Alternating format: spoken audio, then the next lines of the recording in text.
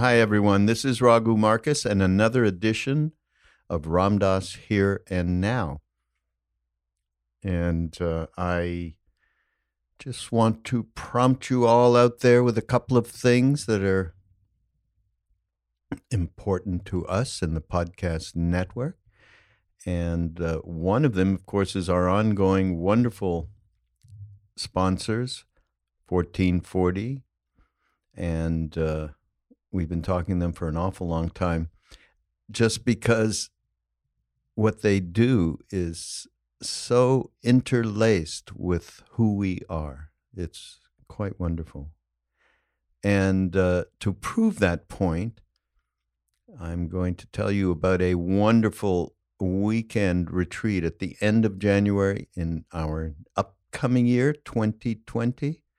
And it's with Sharon and Omid Safi, both of whom have wonderful podcasts on BeHereNowNetwork.com that you should check out. And this is called Path of the Courageous Heart. And if you've not been to the campus of 1440, please visit 1440.org and check it out, because it's just a beautiful campus near Santa Cruz. 1440 Multiversity. And also, we have a new supporter, and somebody who I actually had a conversation with myself, who started what's called Follow Your Heart. It's a wonderful company that has a product called Vegenaise that I am absolutely sure that many of you know about. I have been using this egg-free mayonnaise forever, and it is not only is it great for you, it tastes great. Okay, I use it for everything. I told them I can't even tell people enough what this means to me in terms of day to day. I don't think week to week that I've used any other food product like that as consistently. So follow your heart. This podcast is also, as we have our wonderful friends 1440 Multiversity. This is Follow Your Heart. And I want to really, they also have a full line of dairy-free cheeses, and they're, a leader in plant-based food. So go to followyourheart.com and check them out, okay? And by the way, everybody out there, of course, everything that we do under Love, Serve, Remember Foundation, ramdass.org, BeHereNowNetwork.com, and of course, our new movie that's been out this fall into the late part of the year, 2019, Becoming Nobody. So go to BecomingNobody.com and check that out as well, because I'm glad I thought of this. There will be a release in January of a DVD or download. So finally, anybody who wants to can get to see this quite wonderful film. Okay, here's the talk by Ram Dass. I want to dedicate this podcast to my good friend, Duncan Trussell. Duncan, please do listen to this podcast, and he'll know what I'm talking about. And we'll have a conversation with him on Mind Rolling about this, okay? Astral Fun and Games, Part 1, okay? That's the title. So this starts out with a famous, Ram Dass starts out talking about miracles, Maharaji, Neem Karoli Baba miracles. And one famous one is Maharaji goes to I'm not going to tell the story, but it is so out there that anybody can go, this is not possible. This can't be. But of course, those of us that were with Maharaji and were party to all of this kind of thing know that anything is possible. It's all possible with anything. So Ram Dass tells this story, okay, and I won't get into it except that it's pretty fantastical, and he talks about, well, what's the value of a story like that, which is kind of, the inside joke with Duncan, who was like, yeah, miracles are miracles. What is the value of it? Is it titillation? Um, or is it just because it's converting the skeptic? And when we get lost, in life, and we are completely without any recompense whatsoever, that there is a way to get out of this mess. Yeah, a miracle might appear. And it happens to people, and not just, I mean, Maharaji is one example because that's who we know. And he is, not a was, it's an is, as many people experience him in that same body with that same blanket. Not the ones like us that saw him back in the day, but certainly people that are connected in the same way that we are with this being, which is in itself miraculous, absolutely see him many, many times. I see this all the time. We just did a retreat and I talked about this directly with Lama Surya Das. He seems to be making lots of appearances to people. So the body, not body, you don't need a body, you don't need a guru in a body. All of it is like, who really knows what's going on? So, but miracles touch, Ram Dass says, miracles touch you and, touch you in a way that's beyond mine. And they start an opening, and it's trust, and that becomes a little bit of faith.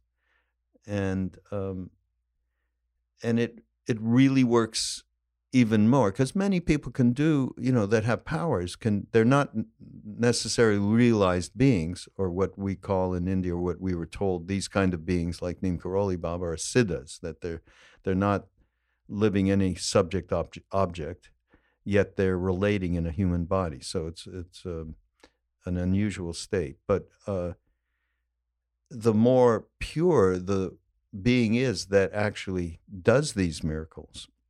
And as I said, many beings can do it. They don't necessarily, the powers are available to beings, as pretty much we all know, because we see it in our world of social interactions that we have, political. There are people who have powers, they have power of a silver tongue. So, but the more pure that a being is, then the more effect this has to open up our more, call it our spiritual natures.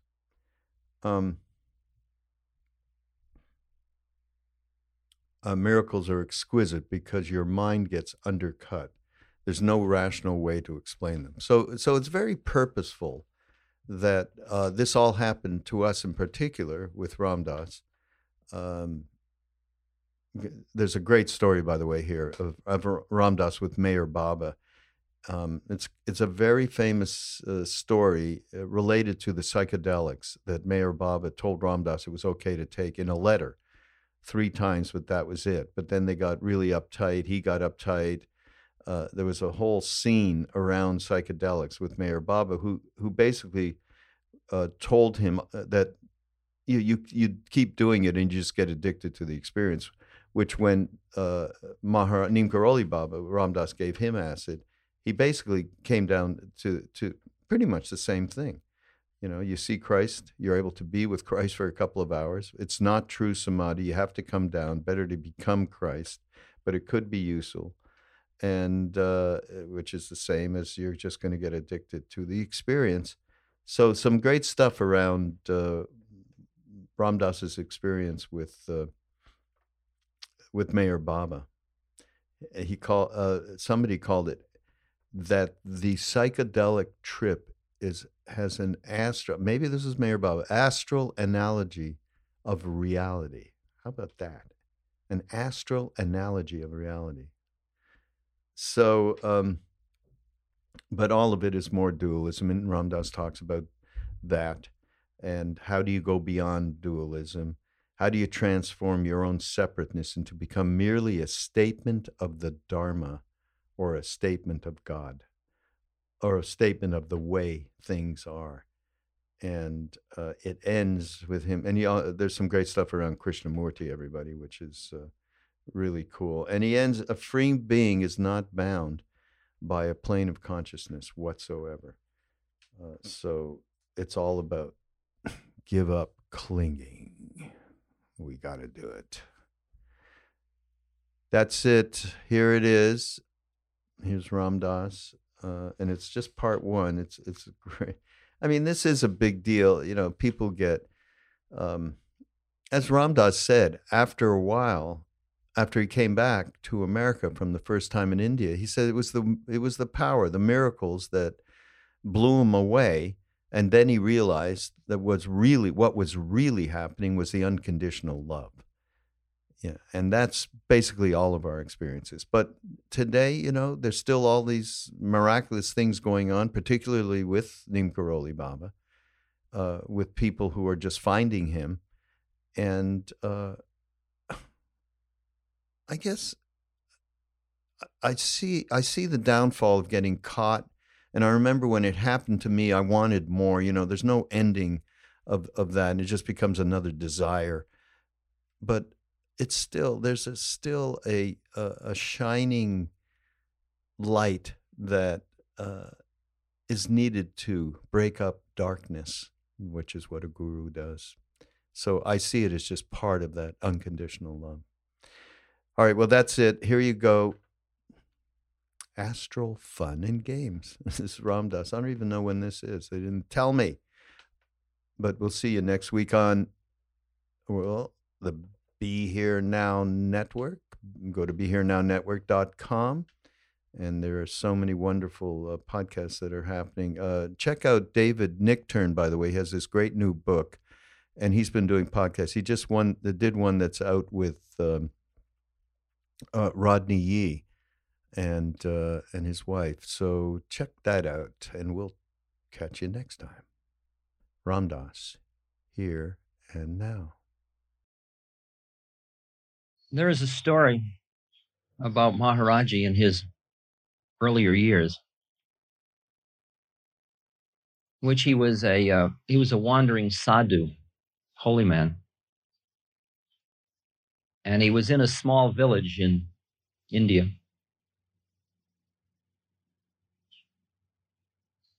And he was in a barber shop or at a barber's. Barbers usually squat by the side of the road, and you just squat down next to them and they shave you, and for about 2 pennies or something like that.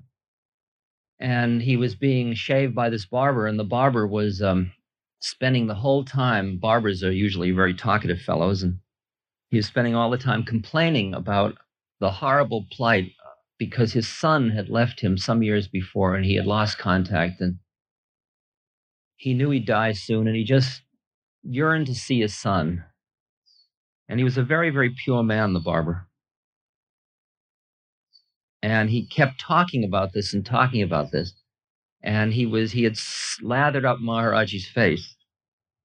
And he had shaved about half of it. And finally, Maharaji just threw off the cover and jumped up and ran down the street. And the next day, late in the afternoon, the barber's son arrived.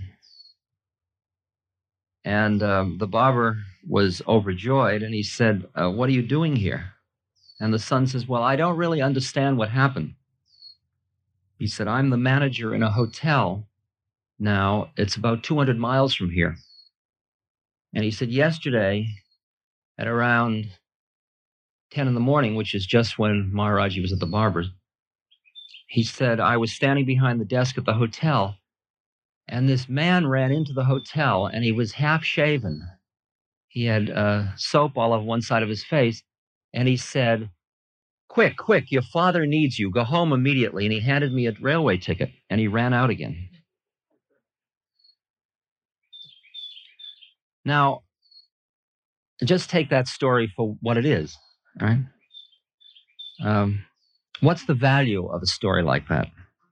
What use? Does it just titillate our fascination with the potential powers of human beings? Um, there is a very high yogi in India named Sai Baba who manifests things, usually small things. Um, the most frequent thing he manifests is vibhuti, or sacred ash. And you can go and see him do it right now. You could go and get on a plane now. There's miracles that are right there available for the skeptic. You can go to India, to Delhi, and then go south or Bombay, and then go to Puttaparthi or Whitehall. And there, twice a day, usually, there are long lines on one side of the women and on the other side the men. And Sai Baba comes out, and he's a radiantly beautiful being.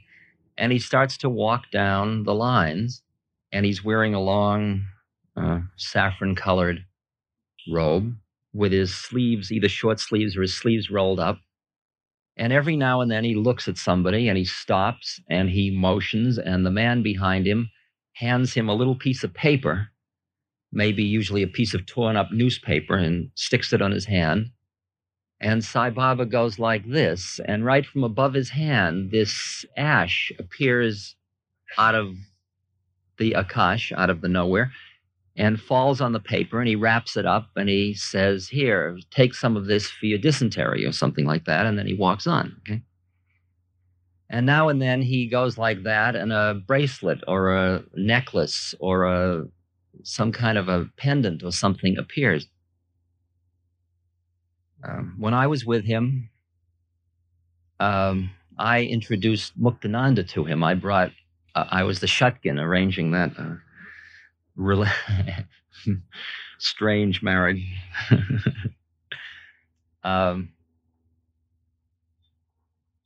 And that evening, or the evening before, when I was out there arranging it, he invited me to come to the singing of kirtan, bhajan singing. And I sat in the back, and he motioned me to come up and sit in front. He sat in a chair, and I sat at his feet down here. And he put me through the third degree. I'm sort of fair game for everyone, to sort of show where I'm not. So he asked me what God was. And whatever I answered was wrong, of course. It's one of those impossible questions, which I was just the foil for him to give a lecture, really. But afterwards, he rewarded me. As he was leaving, he said, "Would you like something?" And I said, "No, Babaji, I don't want anything. Much joy in just being with you." He says, "No, let me give you something." And he was sitting in front of me, and his hand was about right here in relation to my face, all right? And he started to go like this, and I knew he was going to do one of those things, you see, which I hadn't yet seen him do. I sort of from a distance. And there's the scientist in me, that said, now I'm not going to blink, and I'm not going to be suggestible, and I'm going to watch his other hand, and I'm going to stay perfectly conscious, because I have to report back. I mean, I have a responsibility here to my skeptical colleagues. So I watched, but it did it for me, because first there was this kind of shimmery blue light that appeared on his hand. And then slowly it solidified and it took form. And it was this little medallion, which was made of aluminum, perhaps. It was a circle with a 5-pointed star in it, on which there was a gold-plated image of Sai Baba, right? It was the kind of thing you might buy in Tijuana for about 8 cents. And he handed it to me, and it wasn't even warm. I mean, you didn't get a feeling it had just come from another plane or anything. There was a humor in the whole thing, that here was this incredible power being used to give something that you would look at and throw away generally. I mean, you'd say, "Isn't that nice?" It's the kind of thing you could buy outside the temple at the stands there, and they're made by Indian workmen, and they're really schlock articles. And that's humor. I mean, it's so much more humorous than were he to give you some precious jewel that never appeared on this plane at all ever before, you know. It's really, in the sense, he's showing you that the miracles are a throwaway.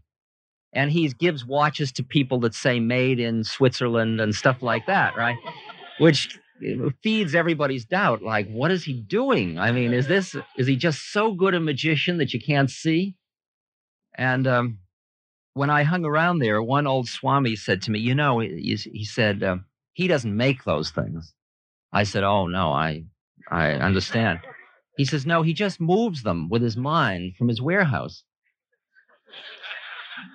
I said, is that all he does? You know, it's like, and I had an image of that warehouse, you know, with 600 watches and stacks and big bins of Vibhuti, and slowly they're disappearing down and watches are disappearing off the shelves. It must be an extraordinary scene he just takes matter and he dematerializes it, moves it in space, and rematerializes it with his mind. And Christ said, had ye but faith, he could move mountains. I mean, so there's nothing to moving, you know, a little thing with his image on it.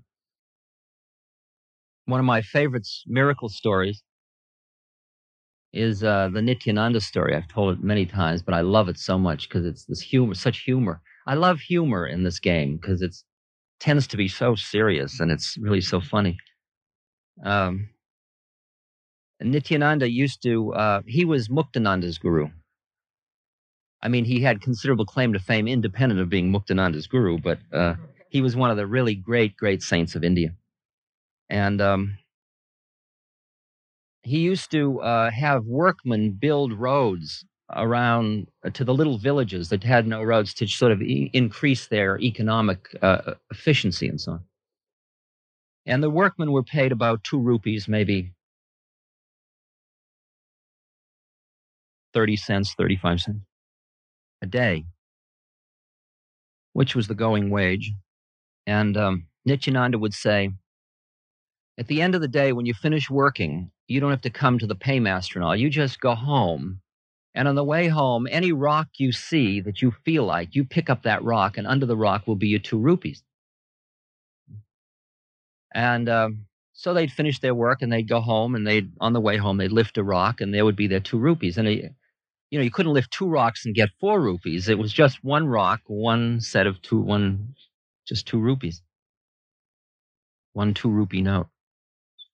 Well, the problem was all the rupee notes were brand new notes.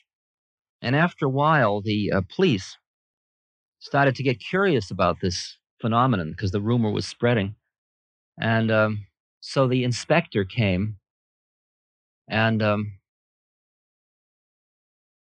with his sergeant, and he said, Babaji, I'm terribly sorry to bother you, but we're a little embarrassed about this, but there are all these new rupee notes around and we just don't know where they're being produced. And Nityananda says, oh, I understand your predicament perfectly. He said, come, I'll show you. Let me take you to the place where they're being produced. So he took the inspector and the sergeant. And you've got to understand the picture completely, really. Just, you don't have to, but the fun of it. In India, the bureaucracy, what they did, the Indian people did, was when the English came in, they came in with this exquisite bureaucracy. And the Indians imitated it incredibly. And the whole thing is like an imitative game, and they're very, very bureaucratic with great sense of duty about it, right? And a great sense of purity and righteousness about it. So they were, with their notebooks and all, ready to collect the data. And he took them off into the jungle. He's a great big fat fellow lumbering through the jungle. They were following him behind. He went deeper and deeper into the jungle till he came to a lake. And in southern India, some of the lakes have alligators in them. And this one had alligators, and he walked into the water and he called the alligator. And this big alligator came over, and he took the alligator and he opened his mouth, and he reached in and he started pulling rupee notes out of his throat, you see. And that took care of the inspector and the sergeant, who went running off down the path, never to bother him again, right? There's this funny level in India, you see, because there's the government and the army, which is doing its thing. Then there are these saints and gurus who are making a shambles of the whole thing, but in a kind of a random and bizarre way. So that when, for example, India was having trouble with China, all the vice presidents and presidents of India ran to their gurus to get covered, right? And it's that level, and yet you never know whether they did it or didn't do it. The whole thing is covered with dust and confusion and doubt. Are they all charlatans? Is it real? Maharaji had a way of doing these gross miracles and then denying it, just outright, blatantly denying it after he'd just done it. You know?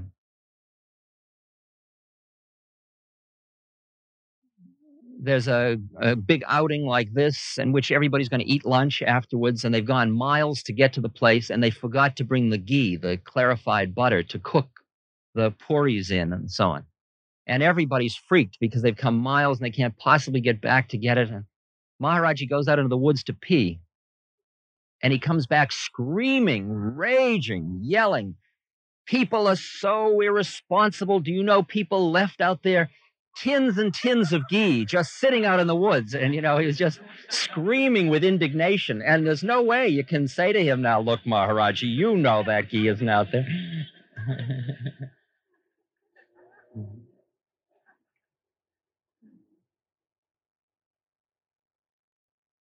Well, what is the value of all of these astral fun and games?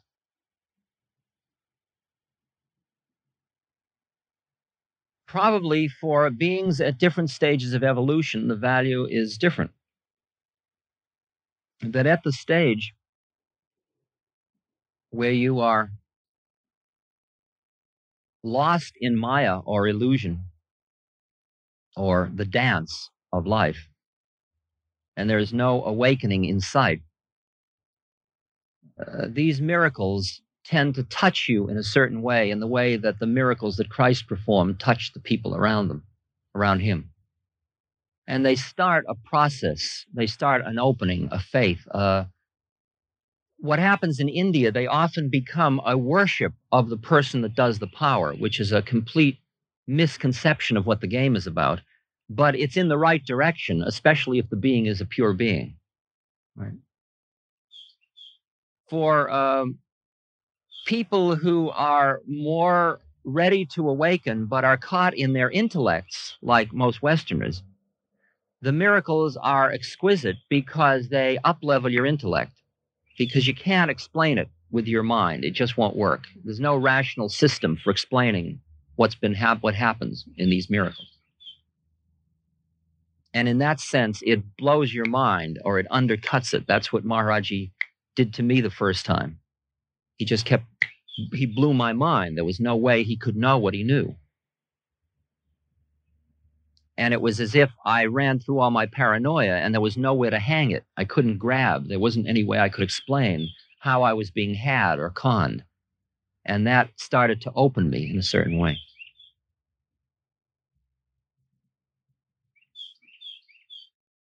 What these fit into very nicely is into the path that is called devotional or bhakti yoga. If you appreciate that we are meeting here, as I said before, on the physical plane, and then when you dream, you're on another plane, and there are literally planes and planes and planes of consciousness, or lokas. There means planes of existence. And there are beings on these planes, on many of them. Some there aren't, but most there are. And these planes go and they change in their vibratory rate. They're like television channels. So that when you tune to one, you may not be tuned to another. You may flip from channel to channel.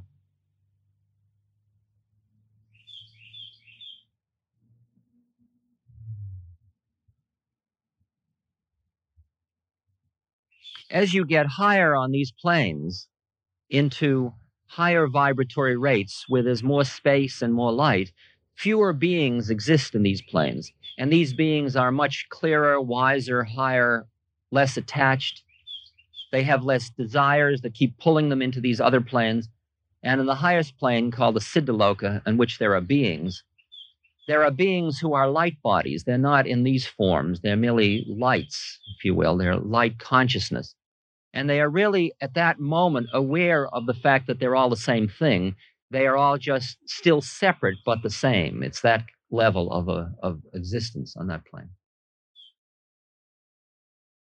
Yesterday, when we went around the room and said, "What have you got?" a lot of you said purple, gold. These are all colors attached to various planes. Purple plane up in here, for example. When you connect with a plane up through your third eye, you may experience a purple plane. You learn how to go in and out of all of these planes, colors. Each one has a sound connected with it. You'll hear the sound of flutes, the sound of bells, the sound of rivers rushing, a crowd in a railway station, bees buzzing. There are all these different kinds of, these are just saying what they sound like, of course.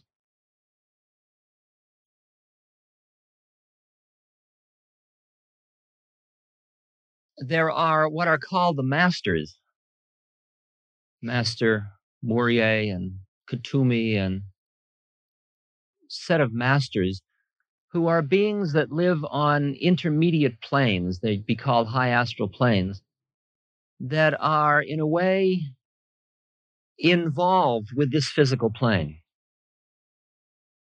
That is, there is some commerce across planes.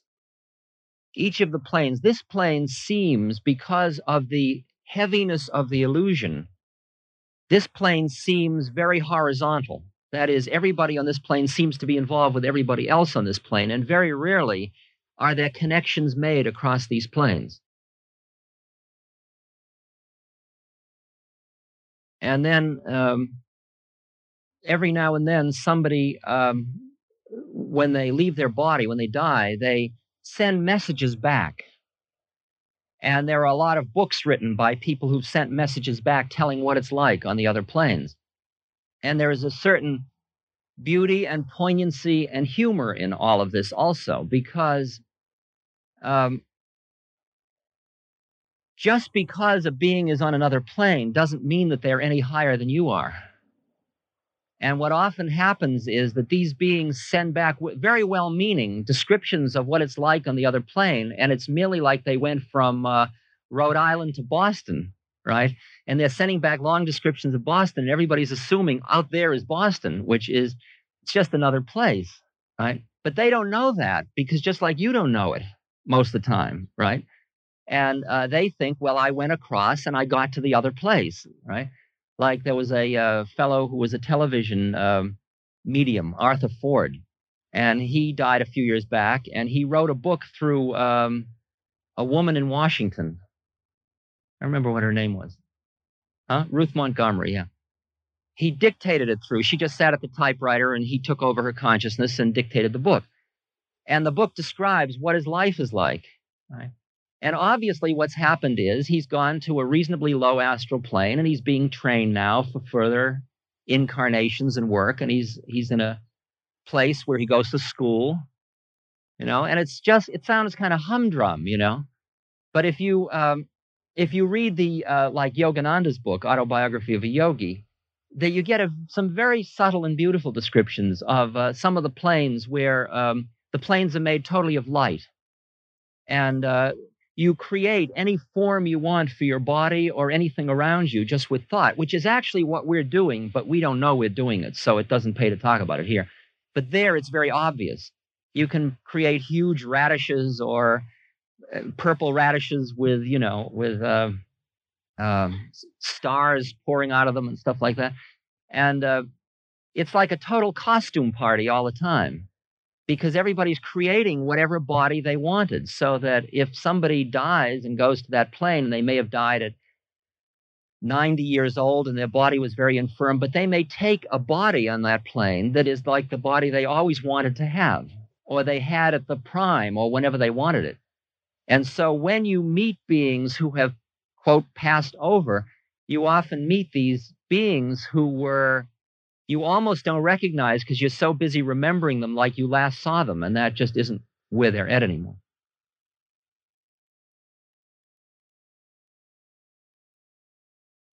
Now,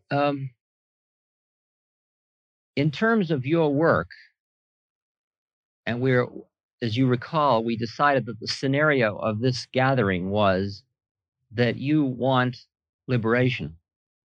You want God, you want to be free. It would be hardly free if you were merely moved from this plane to that plane. You would be just as entrapped in that plane as you are in this plane. And that's why you've got to understand the way in which these planes are related to desire systems. For example, if you want power, you will get power. There are planes in which you will have all the powers to create all the miracles. If you are righteous, you will go to places where everybody is righteous. It's called heaven. It's all good, right? It's not liberation, but it's nice. In fact, any loka or any plane at all that can be defined is just another place, no matter how exquisite it is. Now, this is very, very subtle stuff, extremely subtle to appreciate this one. Perhaps it can be done a little bit through an understanding of what are called the jhanas in Buddhism, in the Tripitaka, which is the Buddhist Pali text.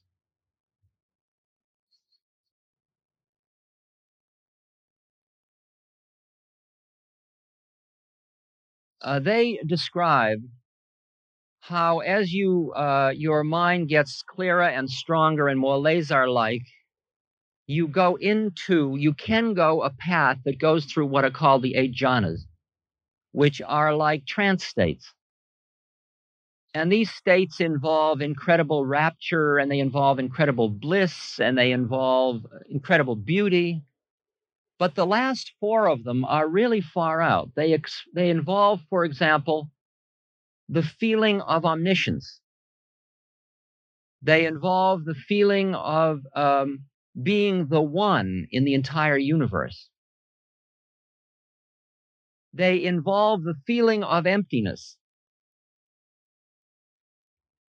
But notice the way I'm saying it. They involve the feeling of universality, the feeling of oneness. They are experiences of oneness.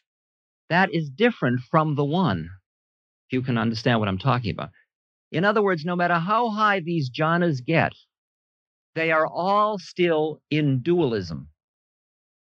That is, there is an experiencer and there is that which is experienced. There is a subject-object separation. And many, many very high beings get lost. They experience themselves as being omnipotent and universal, and they conclude that they are enlightened, when actually they have merely entered through a samadhi state into a very high trance in which they have experienced omniscience and universality, but they are not omniscient or universal necessarily. Okay? They may have great powers, great powers, but it's like the penultimate ego trip, if you can hear it.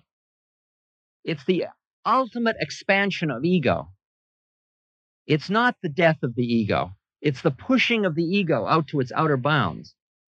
And that's all short of what the Arahant goes through, or the stream enterers and stream makers and the Buddha and the Tathagata and all the beings who have finished, who have gone beyond self, who have died, if you will, into thy will, not my will. And that's a big distinction. That goes beyond dualism at that point. And I think many people have gotten sucked in by that. For example, when I used to take LSD all the time, I would experience feelings of great powers, great wisdom. I could know what was happening in other places. I could read other people's minds. There were moments when I spoke in tongues. There were moments when I spoke poetically. There were all these great powers poured through me.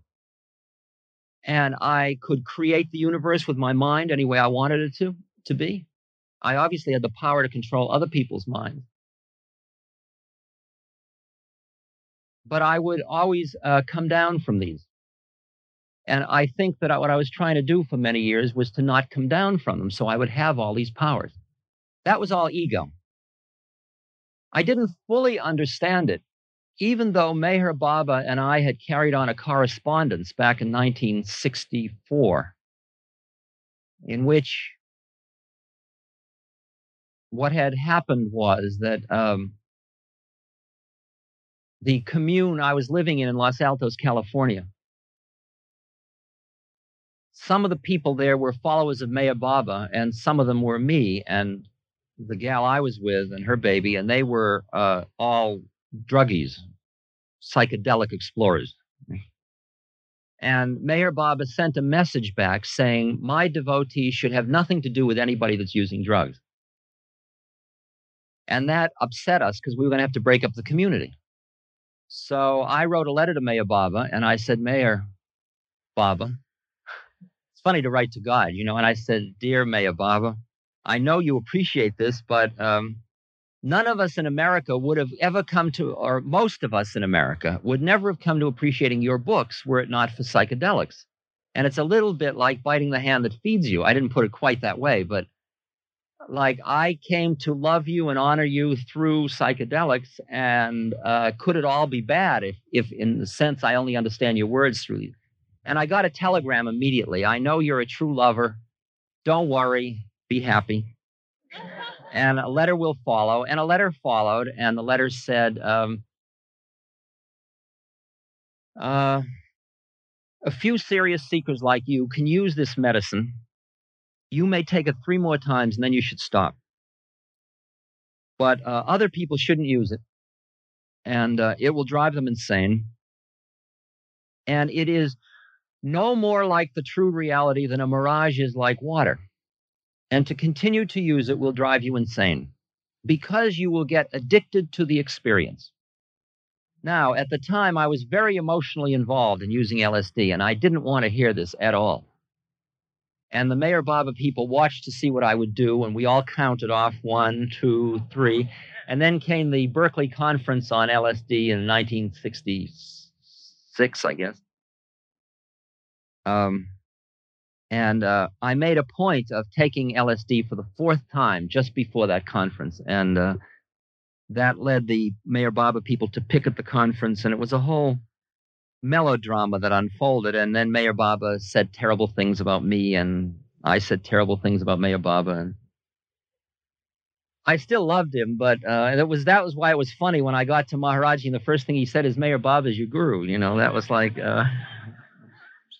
So after Maharaji took LSD for the 2nd time in 1970, and this time he had taken 1,200 micrograms, and I watched him put them in his mouth, so I knew that he had taken them, which I had doubted from the time before, and nothing happened to him. He then said, this is yogi medicine. He said it was known about long ago in the Kulu Valley by yogis, but it's all been forgotten now. He said it's useful, that it would allow you to come in and be in the presence of Christ. You could have his darshan, pranam to him. You could even stay for 2 hours. But then you'd have to leave again. Say it's not the true samadhi. But he said it would be better to become Christ than to just visit with him. But LSD won't do that for you. This yogi medicine won't do that for you. He said, but if you're in a cool place and you're feeling much peace and your mind is turned totally towards God, it could be useful. But it's not the true samadhi. Because even visiting a saint is useful, he said, as we sat at his feet. Now I was ready to hear what he was saying, what Meher Baba had said also. That what these chemicals were doing were taking me into the jhanas, or into astral analogs of reality, but they weren't the thing itself. They were still the experience of it, the separation, the one level away. They were still in dualism. I had not transcended dualism yet. I had not become it. And that's why I kept coming down from it, because I wasn't in it. And it's roughly the same issue with all of this, the astral goodies. They are all ultimately more dualism. However, since you are beings who seek liberation, and therefore you must seek to go beyond dualism,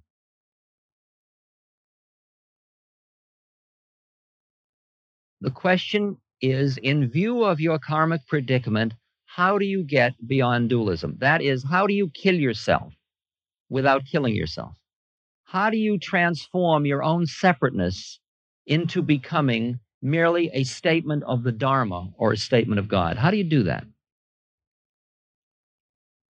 Now, the most extreme method of doing that is reflected in people like Krishnamurti or Zen Buddhism or the Song of Mahamudra, the Vow of Mahamudra, which says, in effect, you already are the Buddha nature. Stop screwing around. Just be who you are. Don't use methods. Don't get caught in dualism. Don't do anything. Just be. Be free. Forget it. Stop thinking you're somebody and just be it. That's known as the steep path with no guardrail. Because in that sense, you just go in and you sit down in the Zenery, the Zendo, thank you. You go and you sit down in the Zendo and you just sit. And then you say, well, what do I do? Well, that's a Western thought. What do I do? Just sit. They don't even tell you to follow your breath. That's already schlock Zen. I mean, that's already sneaking in Southern Buddhism. I mean, the real Zen purists, just sit. Should I close my eyes? Just sit. Well, what do I think about? Just sit. You are the Buddha. You're enlightened. What's all the production about? Just sit. Just be. Be who you are. And you scream because you got to struggle with, well, what do I do? See, I mean, like, we're giving you things to do. I mean, every second you got something to do. This is very different from a Zen sesshin. Even the koans are not pure in that sense of that form of Zen. They are the weaker form, if you will, because they're using the mind to beat the mind, which is jnana yoga. That's not the ultimate. Take it. By all means, take it. Don't get screwed up with gurus, with meditation practices, with singing to nonsensical beings, with moving your body and standing on your head. What a bunch of nonsense. I mean, why get lost in all that junk? Why don't you just become enlightened? Okay? I mean, I'm giving you the straight, clean Krishnamurti Zen line now.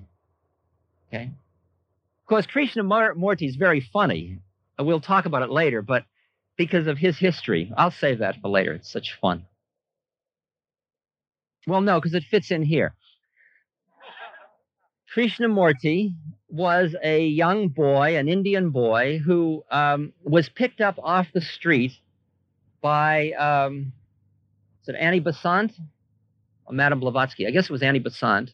Annie Besant and Colonel Olcott. Colonel Olcott. They were the heads of the Theosophical Society, and they were looking to found a new religion, and they needed a new world leader. And there was this beautiful young boy who had obviously very high astral stuff, and they could see they had third eyes were open, and they saw he was a very high being. And they said, this is the one. And they took him, and they groomed him, and they trained him, and he became the head of the Order of the Star, I guess it was called. And there were, at one time, 70,000 members of it. And he wrote beautiful things, and he had great visions, and he went into trances, and he used to sit under trees and go into samadhi, and all of the stuff just the way that trip is supposed to go down. And then around in his 20s, he repudiated the whole thing. He disbanded the order, said the whole thing's a hype, it's just a trap, it's keeping you from God. I won't be a party to this absurdity.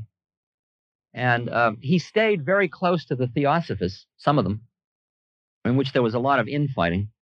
But he then went off to become a very great statement of don't use any methods because they're all traps. However, his method or his way of becoming to where he got to involved all those experiences.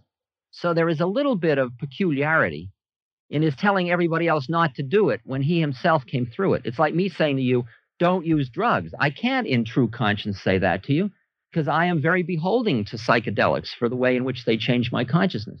And I'm not about to knock them, no matter who tells me how moral I'm supposed to be about it. Right?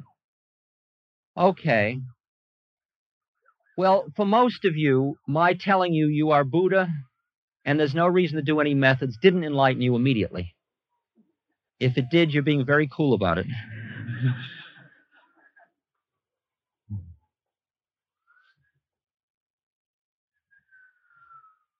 That's all energy. It's all free energy.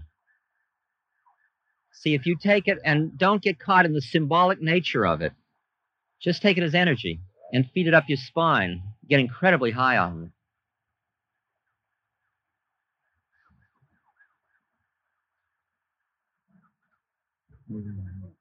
Thank you.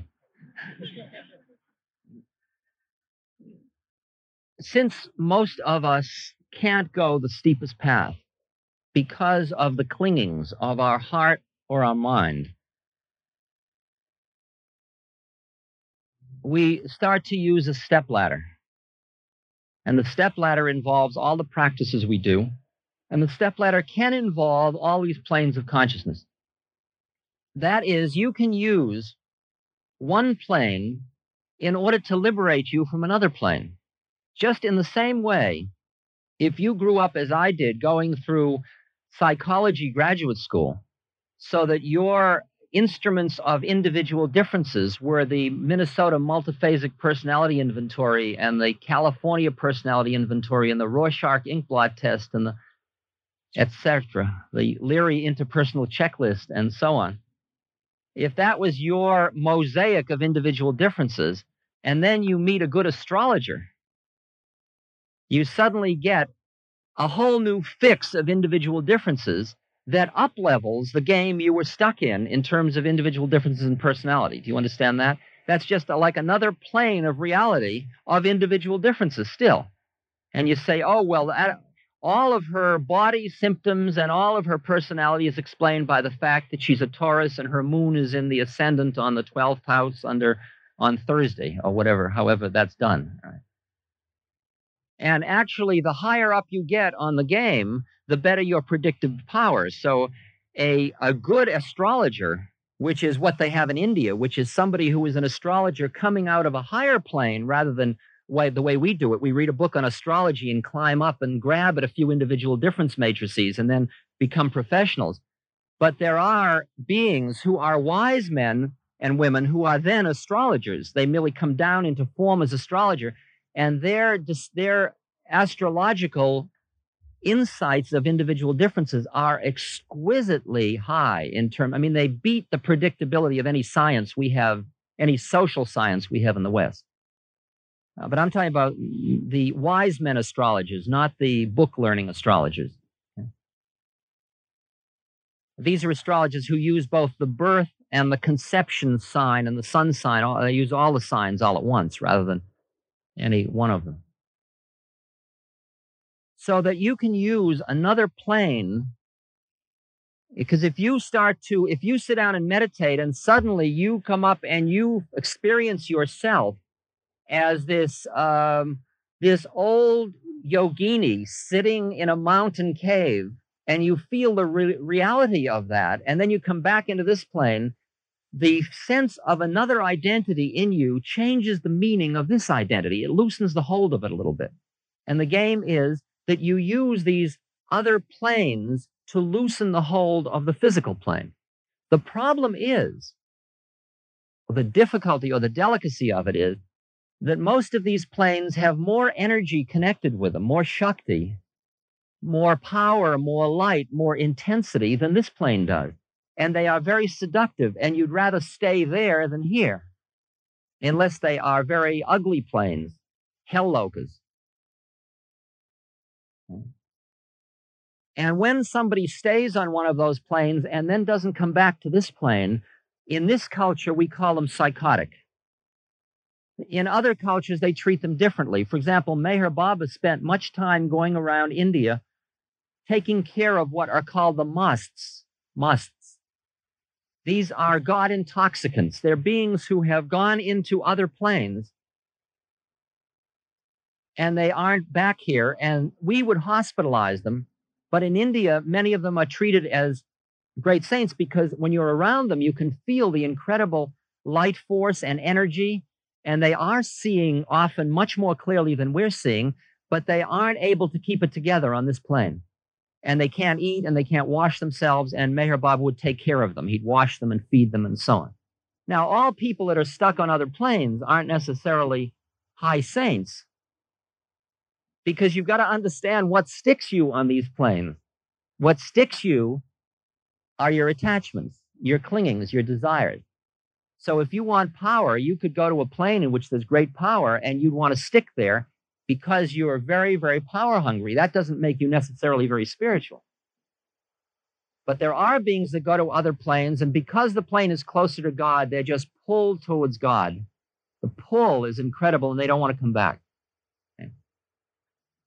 A good guide in the work of inner planes, whatever plane you'll get to, just like I was telling you in the meditations yesterday, in the day before, whatever you get into, notice it, acknowledge it, allow it, don't judge it, don't push it away, then take another breath and go on. In other words, don't cling to whatever plane of reality you're in, including this one.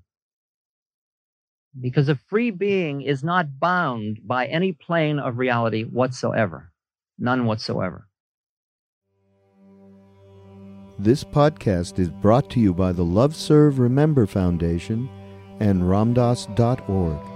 We appreciate you listening, and we appreciate all the support that you've given us. Please continue that support and donate at Ramdas.org.